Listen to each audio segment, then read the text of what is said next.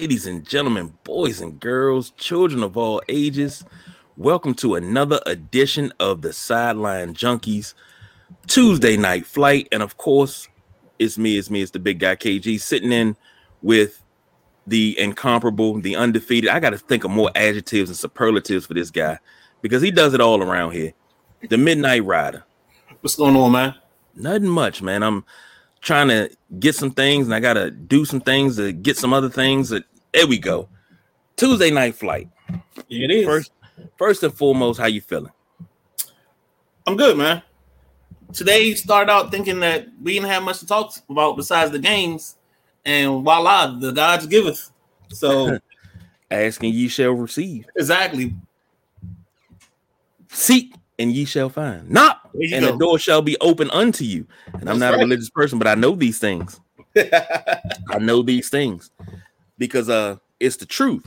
Now I got a couple of things that I got to shoot over and later on, but it's a lot. So we're gonna run through this whole entire show, and we're not gonna do no overtime. That's how good we are tonight.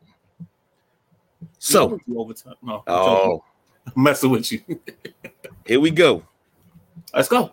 Niners Eagles. The Philadelphia Eagles beat the San Francisco 49ers 31-7 in the NFC Championship game. Number 1 versus number 2 in the NFC. The George Halas Memorial Trophy goes home to the Philadelphia Eagles. Congratulations. Fly, Eagles, fly. Jalen Hurts, 15-25, 121. Kenneth Gainwell, 14 carries, 48 yards. Miles Sanders, 11-42. Hurts, 11 for 39 and a touchdown. Boston Scott, 6 for 21 and a touchdown. Devontae Smith, 2 for 36. One of those two was very controversial. We'll get to that in a second. A.J. Brown, 4 for 28. Now, on the other side, let's do both sides before we get into the controversy and some things that were said that kind of pissed me off a little bit. Okay. Josh Johnson had to come in for Brock Purdy. Brock Purdy was 4 for 4 for 23 yards, went out with an elbow injury. What was that? A torn UCL? Yes, it is. It's a torn UCL.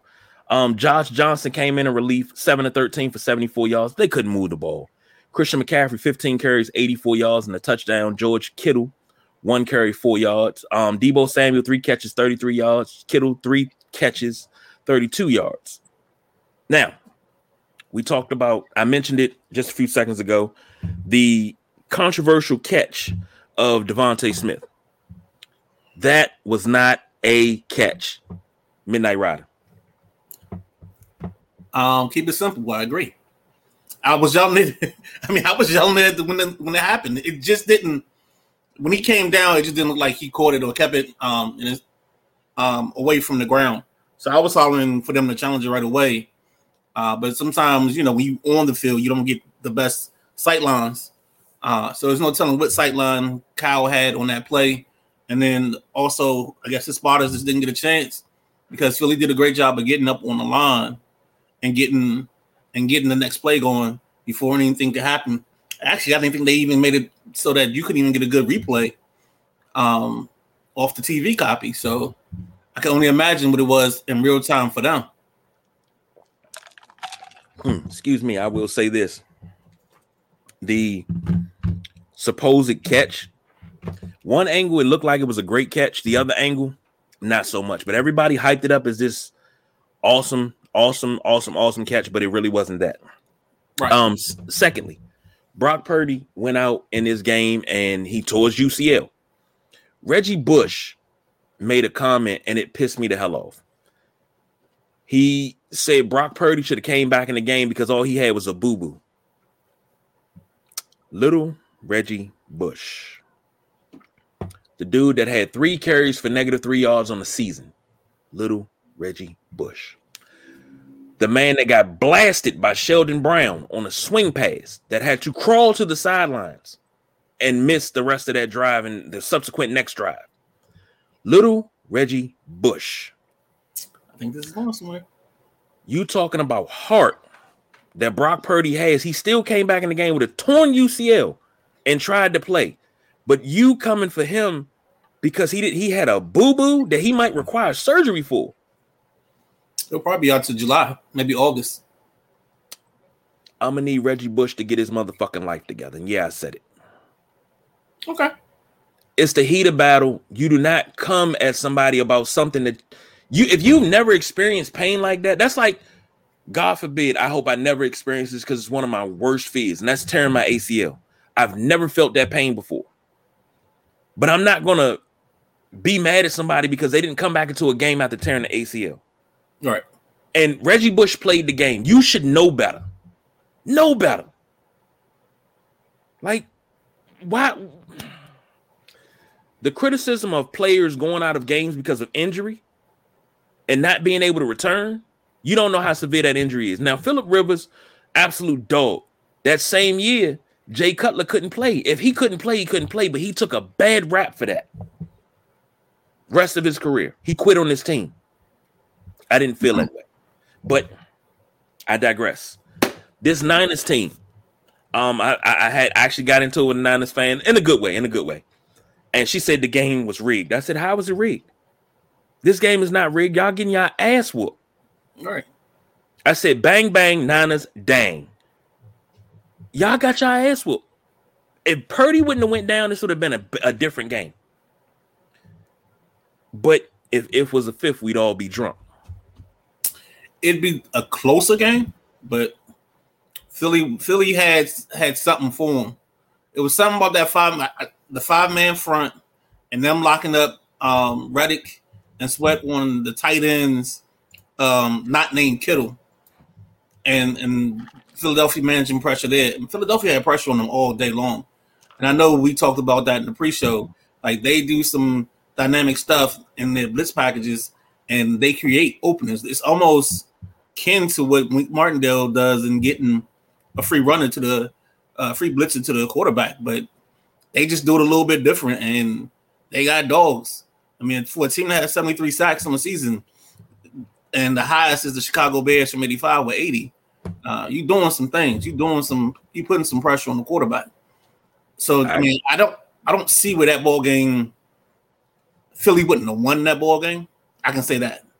I don't see a route around that. Okay. I will say this. Congratulations to Philly. Normally I would give them a ration of shit, but this Philly team is pretty damn good. I think that game and the previous game puts to rest any notion that Jalen Hurts isn't that guy. He isn't him. That should put to rest anything. Like is he really the MVP candidate or is it the team? No. It's Jalen Hurts. Jalen Hurts is him. And I ain't talking about him from Powerpuff Girls neither. But you said he only had 120 yards passing. So that's gonna be the first thing that people go to. But what I'm just telling you what I understand what you're saying. And my rebuttal to that is, without being harsh, without cussing anybody out, because I want to, he only had 120. What was it? 121? Let me get it right. Was it 121 Eagles? He had 121. He only threw the ball 25 times. Here's the thing. Look at how many times they ran the ball as opposed to throwing it. They were ahead so big they didn't have to throw. It was unnecessary to throw. When you got a big lead, what do? Pound the rock. And they couldn't stop the run. San Francisco couldn't stop the run for shit. All right. Let's call a spade a spade. Let me see. 14 plus 11 is 25. That's then you also got another 11 on top of that. So that's 36. 42. They ran the ball 44 times. And really and truly, it wasn't 44 because Gardner Minshew came in and took 2 kneel downs. So they ran the ball, what did I say, 42? 42 times. Yeah. What did you expect? This game was in the can at halftime, to be honest. It was 21-7 at halftime. It was in a can. Yeah, and then once you knew that you either had the option of Christian McCaffrey or Juszczyk as the next quarterback coming in, I mean, it ended right then and there. There was no other options. And I think, if it was a different situation, I think we would get that rush to judgment, that overreaction, and the overreaction would be every team needs to carry 3 quarterbacks active on game day. I think they should do that anyway, but I think that could be something that becomes because a lot of teams don't carry the third quarterback anymore. They only do two. But I mean, as we've seen this season, I think there has to be an emphasis on making sure teams have at least three quarterbacks in their camps and on their rosters, just to keep us from this. I say 4. And the only reason why I say 4, 3 for the active roster, 1 on the practice squad that knows the playbook, that if need be, he can step in as the emergency quarterback. But that was another thing that was said. Oh, we ran out of quarterbacks and, the league is against us. I said, no, your quarterback got hurt. You signed Josh Johnson, who is not a bad quarterback. He just needs a chance. But, his window's closing because he's getting older. Not because he's losing a step. He's getting older. But you talk about needing quarterbacks. And the thing is, that's John Lynch's fault. He didn't go out and sign somebody else. He didn't go out and sign somebody else outside of Josh Johnson, who he got off of Detroit. Was it Detroit or? I thought it was Tennessee, but either way, he got him off somebody's practice squad. Now, last thing, and then I'm gonna move on. You got something else to say, you say, but last thing, and I'm moving on. Okay. Somebody said, well, they better call Kaepernick. And somebody had to comment, nah, keep his bum ass where the fuck he at. And I responded because I can do this because I'm so pissed off about this. I said, this dude's a bum, but he led them to 2 back-to-back NFC championship games and a Super Bowl. But he's a bum, though. Stop with the revisionist history. The reason why Kaepernick's career suffered, coaching change. Chip Kelly didn't want him. Tom Sula didn't want him. They wanted to turn him into something that he was not. Those teams were bad, period, once Jim Harbaugh left. Let's not act like they were save the world and Tom Sula and Chip Kelly were just the guys and they were just these great teams and they just a quarterback away. Stop it. These teams were 3-13. Nobody was winning. Stop. I'm done. Okay.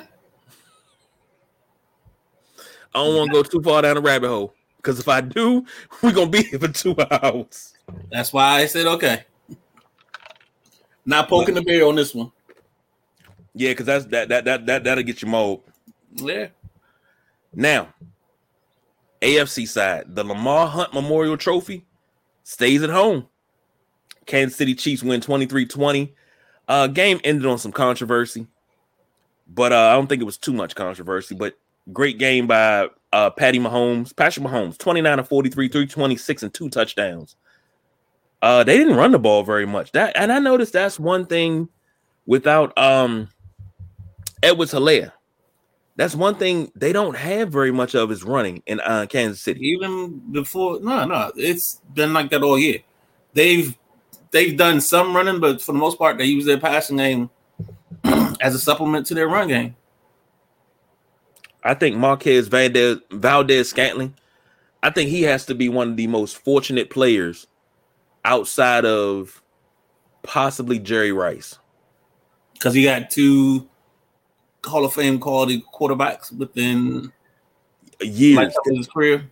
You gotta look at Jerry Rice's earlier. He went from Montana to Steve Young. Mm-hmm. And Rich Gannon wasn't bad either. So, I want to put, as far as fortunate as in careers, Marquez Valdez-Scantling. He was 6 catches, 116 yards. On the other side, for the Bengals, Joe Burrow, not so good. 26 of 41, 270 yards, a touchdown, and 2 picks. Samaje Perine, 5 carries, 22 yards, and a touchdown. Joe Mixon, 8 carries and 19 yards. T. Higgins, 6 catches, 83 yards, and a touchdown. This game, as I said before, ended on controversy. Patrick Mahomes scrambling, gets to the sideline as he crosses the boundary out of bounds. Defensive end, what's his name? Joseph Osai. Gives him a shove in the back. Yeah, gives him a shove in the back, draws a 15-yard penalty. First down, they get in field goal range, get the extra 15 yards. What upset me the most wasn't Here comes. Look, if I'm gonna be 100%, I'm gonna be 100. What upset me the most was the reaction. Help me out. Who's the linebacker? I think his name is Jermaine Lewis or something like that. I know you said the guy that was yelling in the hallway. Yes, this man Osai was already on the field crying because he made a mistake. He knew he made a mistake, and it cost him the AFC Championship game. Everybody's coming over to console. Next linebacker, and I'm like, I even Micah Parsons tweeted that's lame, and I feel that way, and I've been saying that all season. You don't ride somebody's back like that. You sitting there yelling at him, going off, and all this animation and stuff while y'all going to the locker room. The man's already hurting. You kicking him while he down. It was Jermaine Pratt. You kicking him while he's down. That's uncalled for. That it really is. Just like when I said about Dak, when he went at Brett Maher for missing the extra points against Tampa Bay, but nobody went at him when he threw those picks against San Francisco. You see what I'm saying? If you're going to hold somebody accountable, you hold them accountable. And I think one of the a great example of holding a player accountable. When Kobe took those 2 threes and he missed it, airballed him. Shaq didn't go, why the fuck did you shoot that? No. Shaq pulled him to the side. He said, next time, shoot it again. Because he had the confidence to take a shot as a youngster. But Shaq pulled him to the side. And as they walked off the court after losing to Utah, they walked off the court. And he had his arm around him. I ain't going to say coddling him, but he was in his ear about, you did good. Don't worry about what nobody else said. Everybody was clapping it up because he had the audacity. I'm sorry. He had the wherewithal and the heart to take that shot. That's how you be a leader. That's how you be a teammate. Now, I'm a grown-ass man. You get to yelling at me like that, and I'm already feeling down, you might as well go ahead and call your dentist because all your front's gone. It's not because I can't be corrected. I understand I made a mistake, but you don't harp on it because I made a mistake. I'm admitting my mistake. I know it. I'm down about it. I'm already in the dumps. Like, come on, man. Ease up. You look like you got something to say. Go for it. I'm actually avoiding a topic in a part of the conversation. So that's what this is. I'm biting my tongue right now. So the other controversy we missed was the third. I think it was a 3rd and 8, where the referees coming in from the back part of the field, and they have to replay the down. Or so that was another play. That was when the NFL is rigged comments really started coming out on Twitter. I think there was like 28,000 tweets or retweets of some version of that conversation. And I think when you had 2 teams that are equally matched, like we did, I mean, there's no other way this game can end without just something happening. And it's not meant to blame the referees, but it's just one of those situations where you have a really tight ball game and every call matters. Every play matters. And that's what this was. And the poor kid pushing the quarterback out of bounds. I think he got aided by Pat not being on a good ankle. So I think Pat fell a little bit more than, I don't know if he flopped, but I think he fell a little bit more than he normally would have in that situation with a better will, with his legs under him. I agree. And then I just think the game overall, I mean, it's a classic championship game. Comes down to the very end. You got a quarterback gutting it out. He tried to get my boy Kadarius Toney his touchdown. I don't know what it is why we can't get my man in the end zone, but it is what it is. Michael Westbrook. Nah. No, you remember that season they were trying to get Michael Westbrook a touchdown, couldn't do it until Tony Banks stepped in? Yeah. That beautiful season. Yeah, we reeled off. We went 8-8 that year. So yep. Well, Super Bowl's matchup is set, made history. A lot of people online crying about it. Why are you going to bring race into it? But for the first time ever, you have 2 black quarterbacks facing off against each other in football's grandest stage. And I think that shows we've come a long way. We've come to the point that people of color are getting a chance to play quarterback at the highest level. That's saying something when you have someone like Marlon Briscoe, who was the first black starting quarterback in the AFL, but wound up getting switched to wide receiver after playing pretty damn well in Buffalo, but could not get no playing time because he was black. And now and today is the anniversary of Doug Williams winning a Super Bowl 22 and an MVP and being the first black quarterback to start a Super Bowl, first black quarterback to win a Super Bowl, first black quarterback to win an MVP. He blazed the way. What was that dumb question the guy asked him? Well, it's been speculated over years, but it was supposed to be how long have you been playing quarterback, but he said how long have you been a black quarterback? That's what I thought he said. Okay. I know it was something crazy like that. I didn't want to butcher it too bad. And I knew my historian here of all things Super Bowl would know the answer to that. Oh, yeah. But I love some of the progress. And I'm going to say some because there was a kid you brought up in early in the year, Bruce Perkins, who really didn't get too much of opportunity in Los Angeles. They actually went and signed somebody.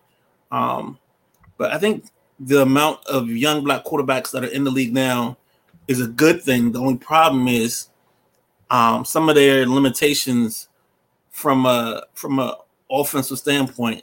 And when I talk about limitations, I'm talking about like a kid like Malik Willis, who just didn't like he played so bad that they couldn't evaluate the talent around him, so they had to go out and sign. Thankfully for us, they signed a kid like Josh Dobbs, and Dobbs looked serviceable, and that might actually keep Dobbs in Tennessee, depending on who they make the starter next year. But it's just a lot of opportunities that I wish some of our quarterbacks get. Geno Smith did a great job this year, resurfacing and making himself known. But you know, it's funny when you have a quarterback that struggles, but he plays for a defensive-minded coach, because the defensive-minded coach is going to run the ball 54% of the time as opposed to passing the ball, and they're not going to ask him to do a whole bunch of stuff. And I think that's why you got that bump from Geno. So I'm curious as to how this goes and how this transcends. This next class has a couple of, I think Bryce Young, C.J. Stroud, the kid from Tennessee, Heaton Hooker. So we've got a nice crop of young black guys coming in to play quarterback. In terms of the history, it's just a beautiful thing that we've gotten. I'm not gonna say we got past that, but that moment happened, and now it's kind of like another building block. And they always talk about standing on the shoulders of those before you. And this is a perfect example of these two young guys standing on the shoulders of Doug Williams, the Warren Moons. And you have to look at Warren Moon. I mean, Warren Moon's total passing career between Canada and the NFL is probably the most yards that any quarterback has, period. Go ahead. He was surpassed a few years ago by Henry Burris. If you don't know Henry Burris, he played in the NFL. Maybe I think he had a cup of coffee in the NFL. Was he? I know the name. He was either in. I know he's in Canada. Yes, that's where he made his career at. Was it the Alouettes?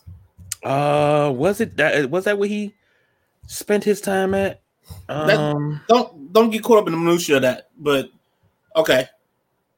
Because Burris played most of his playing time within Canada, the large majority of his playing career. Yeah, because he was a backup. Yeah, a long time ago. See, the only problem is when you put in pro football, they just count the NFL. When we talk pro football, you got to count the CFL as well. But Warren Moon, don't get me started on him. Because I said years ago, I'm sorry, Henry Burris has been eclipsed. It is now Anthony Calvillo. Okay. 79,816. I know he wears number 15. I know he played for the Alouettes at one point. Oh shoot, but no, Tom Brady's at 89,000. I didn't know Tom Brady was that damn high. So Tom Brady has more yards than anybody. Hell, he play a couple more years. Tom Brady might hit 100,000 yards. It's gonna be interesting, man. Yeah, most definitely. Damn, TB. But I mean, when you got a long, fruitful career, you can do that. Damn. Anyway, I'm hoping that this next crop comes in and they're taken serious. You know, I hate seeing quarterbacks come in. I know I can say a name right now. I know you'll know. A quarterback like Woody Dantzler. He came in, they changed him to safety. He was also a punt returner. Huh? Punt returner as well. Yeah. What was the boy name out of Nebraska? Was it Scott Frost? Yeah. They turned him into a safety. Arnez Battle was turned into a wide receiver. He turned into a wide receiver at Notre Dame when he broke his wrist. But he was a pretty damn good quarterback. No, he wasn't. Yes, he was. No, he wasn't. See, revisionist history. This is what I be talking about. No. Go ahead. I like them. I was a big Arnez Battle fan. Almost named my first son Arnez because of him. Anyway, you got so many quarterbacks that had to change positions because they couldn't get a shine. But hey, Super Bowl history is Super Bowl history, whether you like it or not. And you know, don't say, well, Patrick Mahomes is not black. Whatever. It's history. Live in the moment, enjoy it. Nobody's taking anything away from anybody else. Nobody's saying, oh, they doing it better than this quarterback or that. No. At this moment, this is history. Let's just enjoy it for what it is and say, hey, I was alive to see that. That's how I look at everything. I was alive to see it. Okay. I like that. It's kind of like the kind of ironic you say that as I wear this Nat shirt. And there, end of the game, the guy says, like, remember where you are, remember where you were sitting, kind of just trying to tell you to be settled in the moment and just take in and appreciate the moment for what it is and not get too lost in it. And also take a moment to take a breath and appreciate it. And I agree 1,000%. Next up, sticking with the NFL, Sean Payton gone to the Broncos. Wealthy deal. Hey, Faye. How you doing, Faye? Good to see you, Faye. Moving right along. I had to get my Faye Jackson fix. As you can see by the graphic there. We're transitioning from okay. All right, let's go. You gotta have love for Faye Jackson. If the Nubian Sumo was here, he would love that because he would sit in the middle. The Saints receive a first round pick in 2023 and a second round pick, I believe that's in 2024. That is correct. And the Broncos receive Sean Payton and a third round pick in 2024, I believe. Yep. My graphic was off. I'm sorry. That is my fault. I did a terrible job.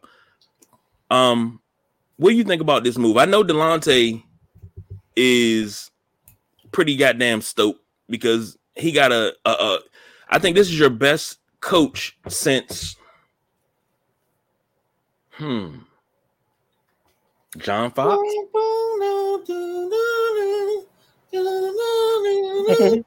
I said John Fox. No, I mean Fox was okay. I mean, I think it's probably the best since Shanahan, but Fox took him to a Super Bowl. Wasn't Fox 2? That was the guy coaching Peyton Manning, right? Yeah. Okay. All right. I don't discount coaches, but you discounting this one? Yeah, buddy. Just like Anthony Gates got a job based off of Peyton Manning, and people thought he was a great play caller, but yeah. But let's get off of that. Let's get to Peyton. I think it's a great move for him. It gives them somebody that hopefully can figure out what the heck is going on with Russ. Maybe he can sit him down. Make him take direct phone calls from teammates or something. Like Russ needs an adjustment bad, and I hope that he's humbled by this last season because he didn't look good. His teammates look like they hated his guts, and all he wanted to do was high knees on the plane down the run down the aisle while they were on the tarmac. So I hope he finds a way to get in touch with him. I wonder who the DC is going to be. I know they talked about Steve Wilkes. That's a ready-made defense. Like the problem that they going to have is, I know I said this about a lot of things, but I think they need to get a running back to go with Javonte Williams, just in case he gets hurt and you have somebody to back it up. And then receiver-wise, I love Jerry Jeudy coming out of Alabama, but I feel like he drops the football too much. And that doesn't help the situation when you have a quarterback that's struggling. KJ Hamler, okay, Cortland Sutton, hopefully another year removed from his leg injury, gets him back to being more explosive. But he didn't look as fast this year. Tight end wise, I think it's Albert Osawingun that they have at tight end. So they have some. Oh, and then the kid from Aldridge. So they have some tight end help. They just gotta get on the field and make some moves, and hopefully they can get some linemen to help protect Russ from Russ, and then hopefully he's danger Russ, I guess, if that's what he wants to be. But something's got to happen, man, and hopefully Sean Payton's innovative mind can pick some things apart and they get somewhere with this team. And I apologize because I misspoke. It was not John Fox that led them to the Super Bowl. John Fox led them to an AFC championship game in 2013. That was Gary Kubiak who led them to the Super Bowl in 2015. And I could have sworn they went to 2 Super Bowls. Yeah, they played Carolina and then they played Seattle. Yeah, and they lost to Seattle. Yeah, Seattle, they got mollywopped. Yeah, they got beat bad. And when they played Carolina, that's Von Miller. That's Super Bowl 50. Yeah, I do remember that. But yeah. I like this move. I don't expect Russ to be Drew Brees, but hell, if you get him some receivers and a dominant tight end up the middle, I think you could see a new Russell Westbrook. Oh my God, Russell Wilson. I think you could see a new one. So you need one because you got 3 years of that contract being, I think it's 46, 47, and 50 maybe the next 3 years of that deal before you even get an off ramp. Yeah, so you got to do something, and you got to get a deep playoff run next year. AFC championship game, or at least an AFC championship win with a Super Bowl appearance the year after. And you got to get that last year with all that money before, you can get out. You got to get at least a Super Bowl title out of it. I'm sorry. You have to. God dang, boy, you got the bar. Man, with the amount of money, look. You got Manute Bol holding the bar? When it comes to money, if I'm putting out the money, obviously I think we can win right away. I hear you. Go ahead and I know you may not agree with it, but I paid you this amount of money because I want you to help get us over the bar. This should have been just a playoff year. If anything, they should have made wild card, if anything, because they don't have a whole lot of working pieces. But now you got yourself a coach. You got Russ. Start adding pieces in free agents. I'm not even sure what their cap number looks like, but you got to start adding people in places and start adding players to fit what you're trying to do that's there to win. Maybe you need to pull a 94 49ers. Let these guys know, hey, 2-year deal, nothing more. After that, that's it. We're blowing it up. Or you're gone and I'm going to replace you. Well, see, that's going to be 2 tough. years. See, new owner that's not going to want, we doing 2-year deal. We got to, he's going to want like a Tomlin-esque type of run. He's going to want to be good for a while. So he's not going to be dipping his toes in the water just to have this quick run and then blow it up. Yeah. They're going to want to establish something because they're going to want to keep themselves as one of the top franchises in this league. So there's no way they're doing a short-term plan. I think I get what you're saying, though. I get what you're saying. No, I like 94 49ers. They knew that it was Super Bowl or bust. Right. That was it. Now, if they could have kept that team together and spent money the following year, they would have been right back at it. If Steve Young would have never got, I mean, I got so many damn ifs, but still. Next up, DeMeco Ryan, new head coach of the Texans. I think what he got a 6-year, $120 million deal. Whoa. Maybe 6 and 25. DeMeco Ryans. Oh shit! I thought you liked that. I like the way he did this. He used the Broncos to leverage himself into the extra year. And the smart thing about that play is, for some reason, if Houston decides to continue this 1-year carousel and pay coaches for the rest of their contracts, he'd coach for a year and get paid for 5 years and be able to sit at home or do whatever he wants to do. Kind of what Cully, I think Cully has like 17 million owed to him. I'm not sure what Lovey has owed to him, but still, it's just, I mean, for like the Texans just want to pay people to sit at home. They paid Deshaun Watson to sit at home. Yeah. Now here's my thing. They even set up his. Oh no, I ain't gonna go there. Now go in there. Here's my thing.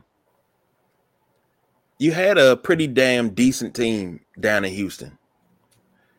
Bill O'Brien comes in, takes over as GM, which he should have never been a GM. He wasn't really that good at Penn State to take this job. Bill O'Brien comes in for 6 years, fucks up everything.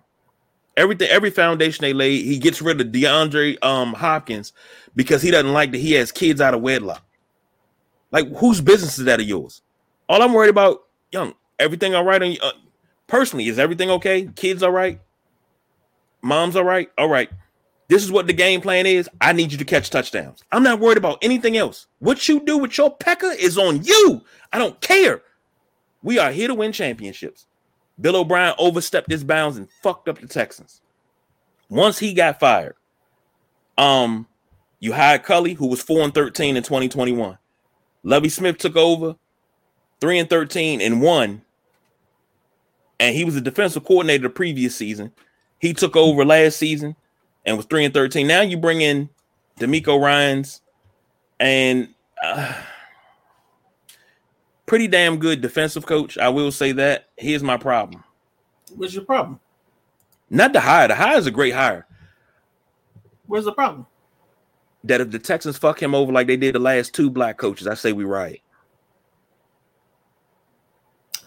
See, all right, I get that. I get that. I'll let you lead that charge, but the Texans are in a good spot now. And this is the part I talk about and I don't like, is they'll make a coach sit through the garbage and then bring in somebody. And this is one of the first times that person that being brought in is a person of color.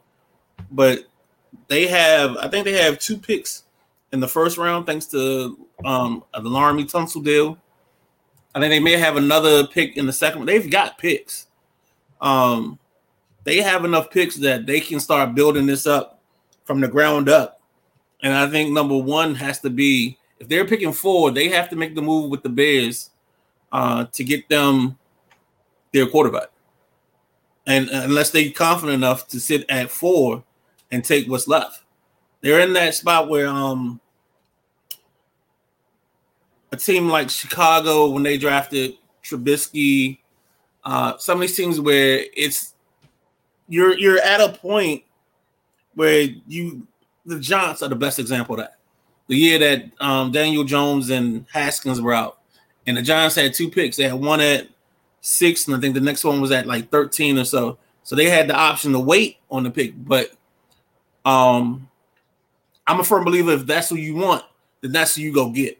So if Daniel Jones was the quarterback they wanted, I got to take out all the extra exponents or the other factors before that happens. I can't wait for him at 13 because you don't know if a team is going to trade up in front of you. And that's happened probably before. I mean, think about Mahomes. I mean, the Chiefs went from 26 to 10 to get Mahomes that year. So you can't wait on the quarterback to just fall in your lap. Sometimes you got to make that move to go up. And even though it might not work, the quarterback is the most important person on the field. So you got to take that chance. It's like them shirts that McVay and what's called we're rocking. Fuck them draft picks. Yeah. you gotta take that shot, man. Because you can always get them. And they got them. You get compensation picks now. You get picks for getting a minority coach hired. Like you can get stuff to help build your team, and then you make moves. You move back a little bit. Like I can see Washington moving back a little bit, maybe taking a linebacker, taking an old lineman, and then adding another pick because you can replace that third, even though you get a third probably in compensation for Brandon Scherf, and you'll probably get a sixth for Tim Settle. So again, situations, man. Use that drive. Now here's DeMeco Ryans' resume. This was second round pick in 2006 for the Houston Texans. So coming back home pretty much. He was named the 2006 Cotton Bowl Classic Defensive MVP. Played at Alabama. He received the Lott Trophy. NCAA. This is 2006 NCAA Top 8 Award. Mm-hmm. Cotton Bowl Classic Defensive MVP, as I mentioned. The consensus first team All-American in 2005. SEC Defensive Player of the Year in 2005. First team All-SEC Lott Trophy. Bednarik Trophy semifinalist. Butkus Award finalist. Dratty Award finalist. Nagurski Award finalist. Lombardi Award semifinalist. In 2004, he was a second team All-SEC. He was a Defensive Rookie of the Year in 2006 in the NFL. First team All-Pro in 2007. Pro Bowler in 07 and 09. All-Rookie team in 06. Like 6-year contract. Are they going to let him shop for the groceries? That's all I need to know. Is he going to be able to shop for the groceries? He's not going to shop for the groceries because they brought in Nick Caceres. Yeah. But here's my thing. And when I say shop for the groceries, I don't mean go out and actually go to the store. But if he has a list and he say, these are the players I want.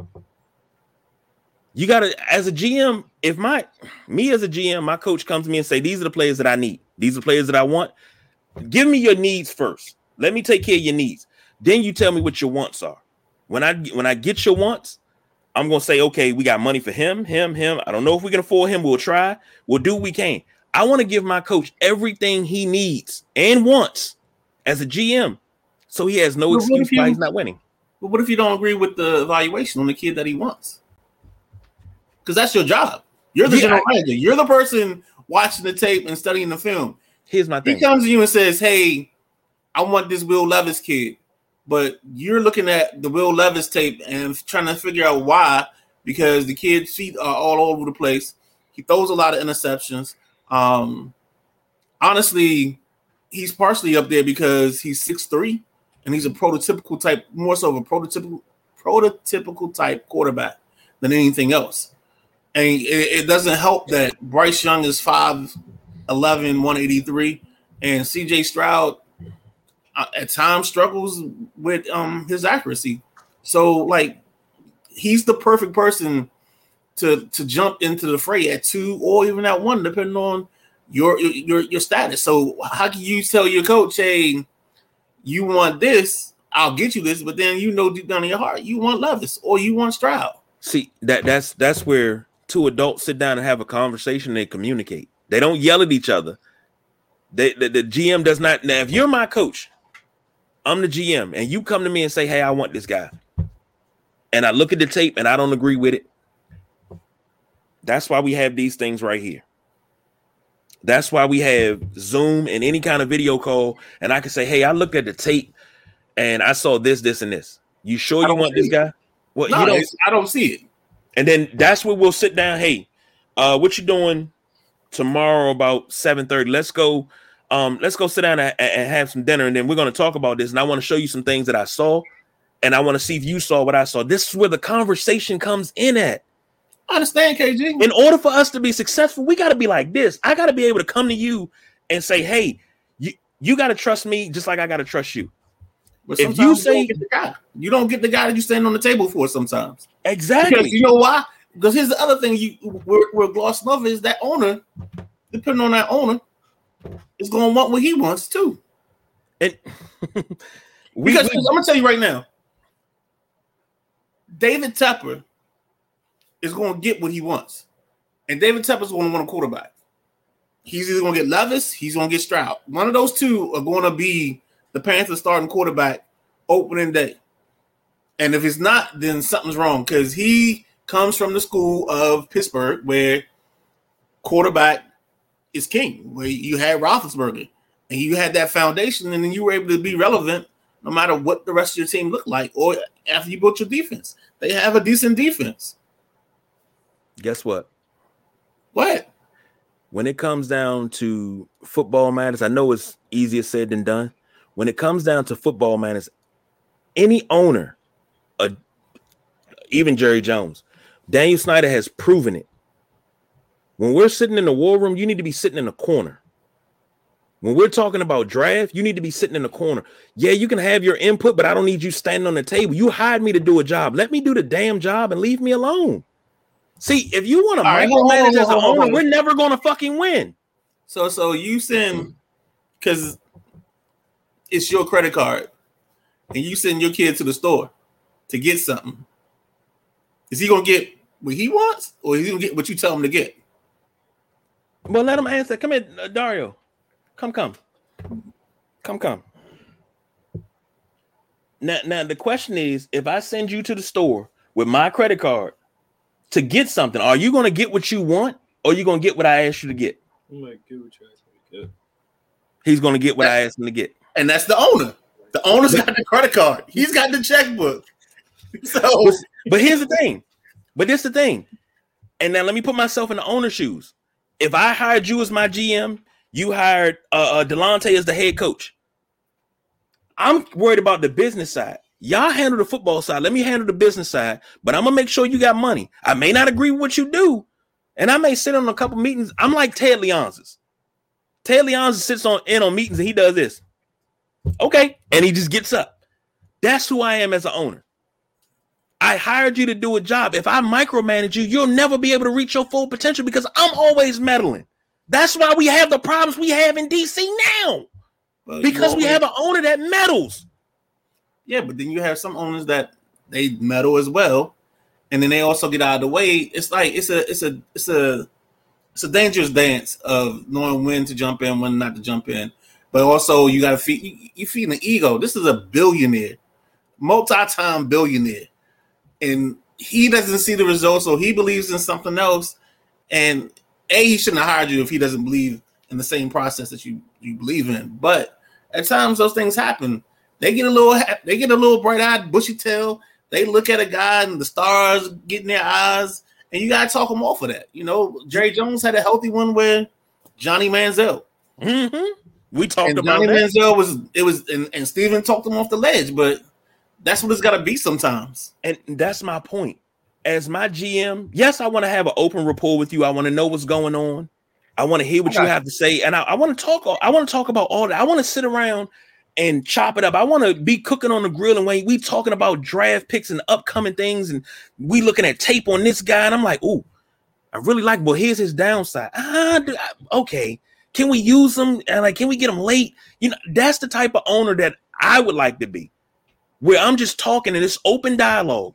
I don't want to be in there standing on the table. You need to pick this guy. I want this guy. No, pick who you need. Shop for the groceries. You cook it up. All I'm doing is paying for it. Now, if I feel that we're going in the wrong direction, okay, I'll speak up and I'll say something. We'll have a conversation about it. That's what adults do. See, the problem is when the micromanaging come in.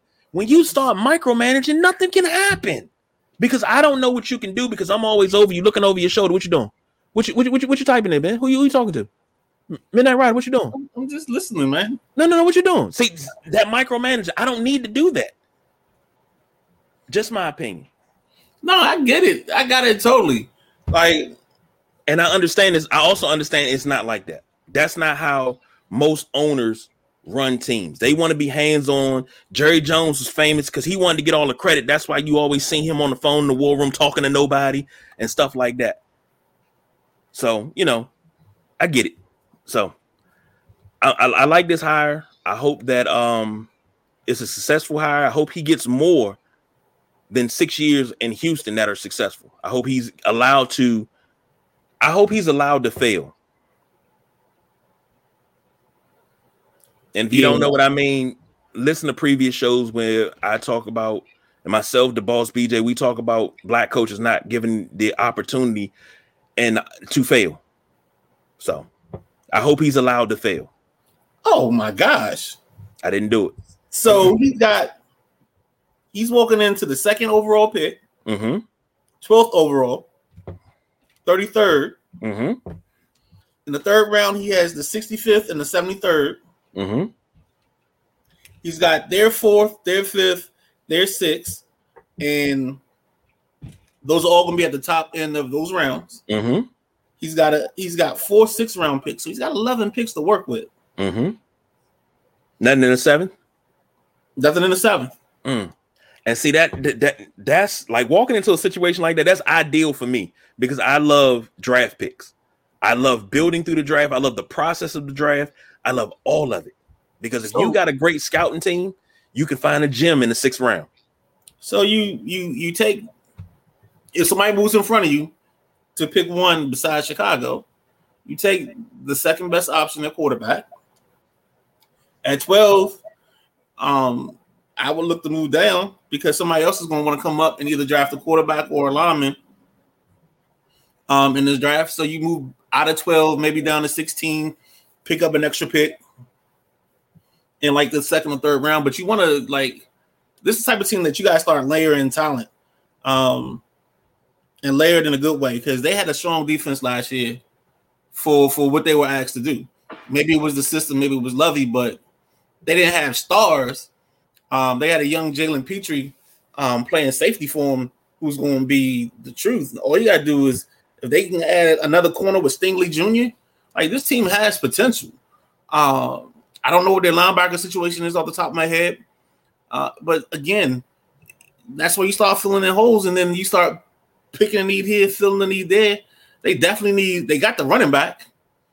So now Pierce, so that's solidified. Now you get you maybe an offensive lineman, you get your quarterback at 2, maybe you throw something on the outside, and then you get something from Brandon Cooks because you got to get rid of Cooks. You got to let Cooks go.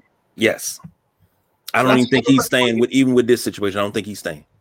I would even in that situation start looking at, making moves to get him out. That gets you another pick somewhere. So again, I think they're in the perfect opportunity to start growing this team out and making some moves and making some things happen. Agreed. And then there's even talk about a certain fella coming back to Texans, Ward 99, to maybe even be a coach. Wouldn't be a bad idea. I love to see that.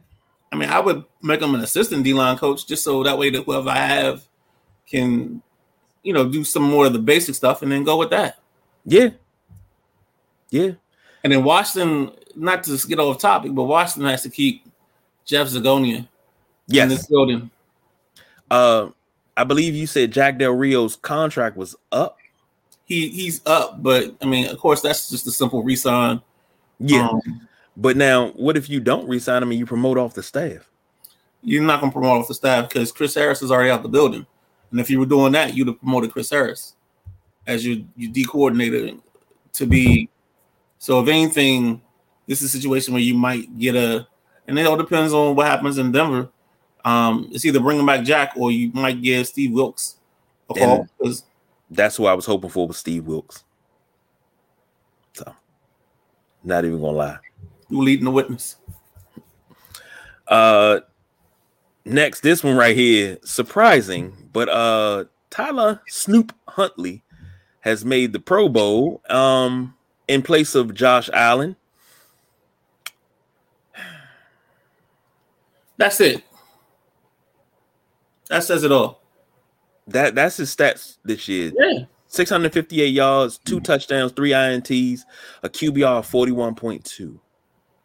There was something, I don't know if it was like a fan vote that puts him in as the alternate or whatever it was, but it was something quirky that happened that allowed him to be like the fourth alternate on this team. And there was no way in God's green earth, like that's one of those situations you should just be like, all right, look, dog, come on. I mean, but then again, the Pro Bowl is such a joke that it tells me that this is how much we care about this game, that we got this dude that was barely a backup and barely threw for 3 touchdowns is somehow in this Pro Bowl over anybody else in the AFC. See, Russ had 10. You could have gotten Russ. I don't understand this one. This is baffling. I think it was something with the voting, if memory serves me correctly. And that's how he landed into the 4th spot.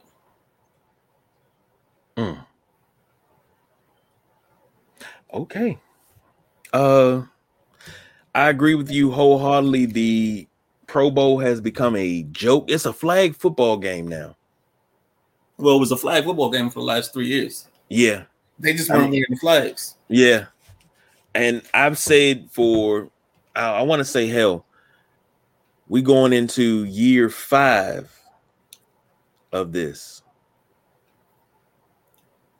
Officially, year 5. Man, I've said for a while that they should have an all-star week, a Pro Bowl weekend, because the game's on Sunday. You do QB challenge and all of that stuff and fastest man. Like I said the other day, do all of that stuff Pro Bowl weekend. You know, awards and honors and all of that. So everybody can go to Hawaii, but do it after the Super Bowl. Everybody goes to Hawaii, chills, have fun, vacation with the family, just like All-Star Weekend is. It's a party. But you gotta put the work in. And the NFL has not done that. No, I mean the NFL kind of knows that it's running its course to an extent. And I'd be scared of a fastest man competition, because all it's going to take is one guy to blow an Achilles, pop a hamstring, and then that's no longer an event. It's not happening again. What do you think about going back to old school and having the college all-stars play the NFL all-stars? You're going to get another worse version of a tag football game. I mean, you don't want them slaughtering each other, and because you're messing up guys' draft stock. Or you take, but you're also messing up guys that maybe in a career, I mean, in a year, a walk year, in a deal, or whatever. So that's why you gotta, like, honestly, these dudes are so busy just taking care of themselves, making sure they don't get hurt, they don't get that injury. That's why you see a lot of these kids now, when it comes to the college bowl season, they're sitting at home. They're like, all right, yeah, y'all can go to the the Duke's Mayo Bowl and get the mayonnaise dumped on you, but I'm gonna be back home chilling. You know what I'm saying? And see, that's what I don't like, is we don't have anything for the NFL to celebrate the Pro Bowlers. The Pro Bowl game was never, really tough and hard hit. The first half was probably the hardest you would hit. Nah. But back in the day, Jokers was making. I mean, you could make more than your salary. Some guys. And this is the 80s. The 80s was different. 80s they had to get because the money still wasn't that at that level. Yeah. Now the money's at a point where it's hard to get these guys to want to do that. Yeah, because you do get a winners and a losers share for the Pro Bowl. Yeah. I don't. How do you save it and not have things like this with Huntley going to the Pro Bowl? But what other choice do you have if nobody else wants to play? That's why you can't save it. But everybody wants to play in the NBA All-Star game. Oh, well. This one's for you. Ron Rivera plays Pebble Beach. I'll let you take the lead on this because this was yours. No, it's not even. I mean, you're not going to get the diatribe that you're expecting. I just think it's stupid at times that fans act like these people can't take a moment away. We're in a Zoom era. It's not like he has to sit there and crank up the tape and watch tape of these guys. Shoot, just now I was just in one of my football groups, and I got like the top 10 linebackers. I got their tape. It's not the all 22, but it's like their little highlight reels. So what does he need to be here for? Like I heard my man Chris Russell going off, and then I'm like, Chris, what are you talking about? Like the Senior Bowl will cut up the tape, and they'll send you all whatever you want. There's somebody there that's an assistant that's going to break down the tape and break down the practice tape just how you want it. And guess what? We got a representative there already there. Jennifer King's there. She's on the staff, so that's another. Yes. So it's like, what are we doing? What are we complaining about? Oh, he should be interviewing coordinators. Well, how many coordinators do you want him to interview? He had 5 right now. What you need, 10? 12? I mean, if he ain't found somebody in these 5, maybe he's waiting for somebody to finish up like in the Super Bowl or whatever. Like, what do we like? It's like sometimes we gotta be offended to be offended, and there's nothing there. Like, there's nothing here. There's no meat on this bone. Like, you're picking on a carcass, and there's nothing on the carcass. Like, in this, especially after 2020, in this world, there's nothing we do that requires his presence in the building right now. Can I say something? Go ahead. That phrase you just used, there's nothing here, you're picking at a carcass. I absolutely love that. I love that. That is a great metaphor. And I agree 10,000% with you. And because I was wondering where you were going to go with this. And you see the world the way I do. You know that coaches and executives, they have lives, they got families. Football may be your life, but sometimes you have to walk away from it for a little bit to get yourself recentered so you don't fall out of love with it. Well, think about this guy. He's an avid golfer. This is playing Pebble Beach in a pro-am, probably once in a lifetime opportunity. Over the last 2 years, you dealt with whatever the scandals are with the franchise. You dealt with cancer. You dealt with the rebrand, and all some of those mistakes. You're just dealing with a whole bunch of stuff. I don't even want to go into the rest of the list because I got all of it. I know the whole thing. You gotta deal with the stress of playing a quarterback who almost died, and now you gotta be responsible for if he goes back on the field, because you know how this world operates. The second something that would have happened to Alex Smith, he should have never played him. He was coming off of, and then, like, for some reason, Alex Smith couldn't understand that you can't die on my watch. That's literally what Ron was thinking, and probably what Ron was saying. Like, nah, dog, I can't have your body on my resume. So those are the things that, like, and those are just the like, we what, 5? We're not even further into that list, but there's so much. And then now the dude just took a weekend. Yeah, Senior Bowl. So you don't think the whole team of scouts are down in the Senior Bowl, and the other half of the team is at what is it? The March of Dimes? Not the March of Dimes. It's the other bowl game that's right before that. The East-West Shrine game. Mm-hmm. You don't think we got people at both of those already, scouts? And they can just, while they at practice, they call the offensive analyst or whatever the guy's called, the digital guy, and he send you the clips. Now you sitting there watching clips. What's the other one? You got the Senior Bowl, the East-West Bowl, and what was it? Is the Blue-Gray Bowl? Blue-Gray used to happen. I think they kind of did away with that because that was right around Christmas. Okay. So I think that was where all the seniors came together, correct? Yeah. That's what, like, if you didn't go to, because it's different rosters at each one. Right. So if you don't go to the Senior Bowl, you go to the East-West Shrine game, or you go to this game, and it's different. They used to have it. They used to have the Shrine a little bit earlier. So if you played well at the East-West Shrine, you could possibly get a call up to the Senior Bowl. So that's how it used to be. But I think they ended up being so close on the schedule that you really can't do that this year. Gotcha. And I'm surprised that Chris Russell don't only go off about stuff like that. Yeah, he has his moments. That's my guy, but always gonna be my guy. Yeah, man. That's my man. But I'm just surprised at him, you know. I'm not. Nah, man. He normally nonchalant. He not gonna rise over that. Yeah, he is, because it's he has this, and you'll start picking, like, just pay attention to it. He's a very conservative, scared of chaos. Like, he'll say, "Oh, we need to get a quarterback," but then it's like, "Well, we can't go that high to get a quarterback because what if it fails?" Like, dude, you either gotta take the chance or you can't take the chance. You know what I'm saying? Like, you can't keep adding all these caveats to it. But neither here nor there. Still, like I said, it's still a good dude, man. Him and Pete. I agree wholeheartedly. Finishing up with the Wiz kids. The question is, Wizards on the move up or teasing us? If I'm not mistaken, the Wizards have won what? 1, 2, 3, 4 straight games? 5. 5. Yeah. Last night I think they 5, 3, 4, 5, 6. Okay. They haven't lost since January 16th. And tomorrow they play the Pistons in Detroit. Right. Last night they beat the Spurs, and this is not the Spurs of old. This is not Tim Duncan led Spurs.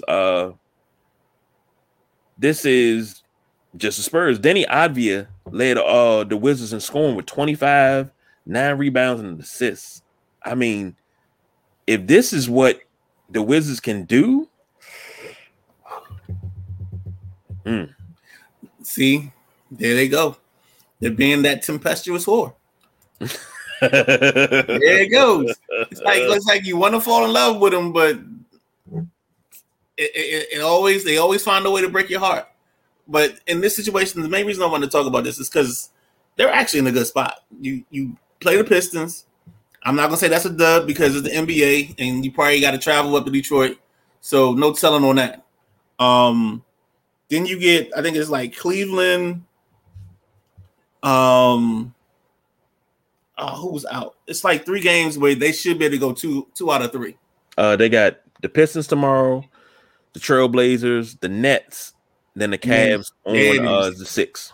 So once you take Detroit out of the picture, if they can go 2-3 in the next part, maybe they can start building something. And then he made a statement earlier today in an interview, kind of like, his teammates started kind of just pumping him up, and he started to feel like he had to be a little bit more aggressive. And I think some of that comes on the heels of the Hachimura deal. And I don't want to make it sound like I feel like Hachimura was a bad apple or a bad person, but I think this is one of those situations I always talk about addition by subtraction. I think you cleared up some minutes for guys. So now guys are a little bit more comfortable. It's not constantly looking over my shoulder. And I think you have enough of a spread with guys are evenly spaced out where they're not always stepping on each other's toes 4 minutes, or they're playing the same position. And I think that's kind of what you had with Rui and Denny. They were the same. They were like same parts. And they just seemed to do the same thing. And you couldn't really differentiate their game. With Kispert, he's the shooter. Rui and Denny is like, they're the defense, but they also the rebounder, but they can also shoot a little bit. And I think that's kind of where getting away from one of those two actually helped the guys as opposed to hurt the team. Out of the rotation of 10 players, they had 7 in double figures. Right. That's impressive. Just looking at this Wizards team, just in the Spurs game, you got 16 from Kuzma, 14 from Kispert, 17 from Porzingis, 21 from Beal, 11 from Morris, 25 from Denny, and 12 from Kendrick Nunn, 5 from DeLon Wright, 4 from Taj Gibson, and 2 from Carey. Here's my thing, and I'm being absolutely honest. The way that scoring load is distributed evenly, and you brought in 127 points. I got no beef with that. I love the way that's done because it's not on one person. It's everybody getting theirs. And I love it because nobody played over 33 minutes. That is good. That's good rotation. And that's, as much as I love Phil Jackson, I used to hate, but I loved it. in the playoffs when he went with short benches instead of going deep down in the bench and pulling up the Jud Bushlers. And, he went Winnington and Randy Brown. That was it. And he, or Tony Winnington and Randy Brown. That was it. But I always wanted Phil to go deeper sometimes to give other guys a chance to get in. But, if it was a blowout, they were getting in. Jud Bushler going to get himself a dunk. But I love when coaches use deep benches during the regular season because it gives your stars. It gave Bradley Beal a rest because he only played 30 minutes last night. And he still scored 21 points, 7.7 assists. I'm sorry, 7 rebounds, 7 assists. That's not prime Beal, but he didn't have to carry the load. That is good Beal. Now, yeah. So you working back slow. You can't work back fast off of that. But now, if you get to the point where it got close, that's when I expect Beal to go off. I expect Beal to drop 45. Easy. You can blink 2 times and Beal will give you 45. That's where I have the problem with Beal because I know he can score in bunches, but it's just nights where he's on with he just won't shoot. Go ahead. No, I just think this team has enough now that you don't need hero Bradley Beal. Look, I be wanting Bradley Beal to be like, fuck y'all, I'm shooting this and just go and knock it down because I know he can do it. And that's what pisses me off because I know he can do it.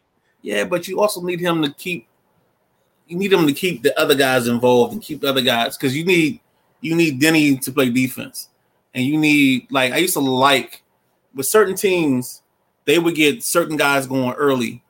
So like on a Tuesday night, maybe like Phil might let Lamar take the first couple to open the game up so he can see the basketball go through the rim. And now all of a sudden he's alive and he's giving you the dynamic Lamar Odom, the 16, 10, and 8 Lamar Odom.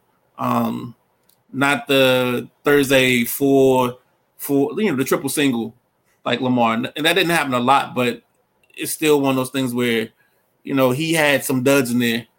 And I think like coaches, when they're smart, they can ignite guys by just simply feeding them the rock early or giving them a play here and there just so they can stay engaged. And I think that's what you kind of want to do with this team. I think they feel like they have enough talent. And I think that's where they struggle at is there's enough talent on this team that I don't need hero Bill. I just need you to keep the train going. And last night was the perfect example of watching the train stay on the tracks. No argument from me. No argument because you just explained it perfectly. I'm stingy. I'm selfish. I want to see what I want to see, but you explained it in a way that it makes 1,000% sense. And basically, you just told me get the fuck off Bill back. I got what you're saying. I got what you're saying. We come to the end of the show. I'm glad I got the midnight ride here because I got 2 questions for him. And I think one of them we're going to have to stick a pin in until that'll be some off-season topic. Being a Laker fan, and I was reading a post about Magic coming back in 95 96 season, and he played those games. A lot of people say, oh man, Magic's out of shape. Magic, he said he wanted to bulk up for this type of NBA.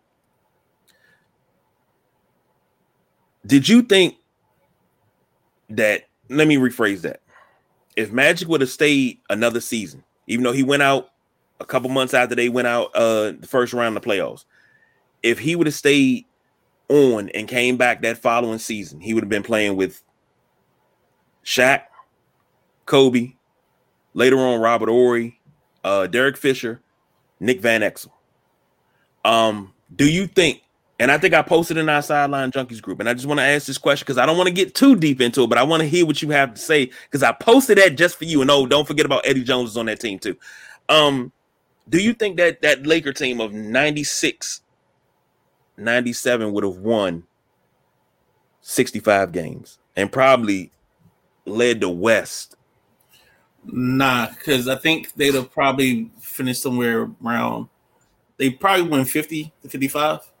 But then the problem becomes, you always got to start defining roles in these situations. Somebody's got to be the alpha. And I think Magic and Shaq might have butted heads in that window, just a little bit, trying to establish it. I think Magic would have given way to Shaq, to the big fella, but at some point, I think they kind of clog up the lane a little bit, and they getting each other's way a little bit.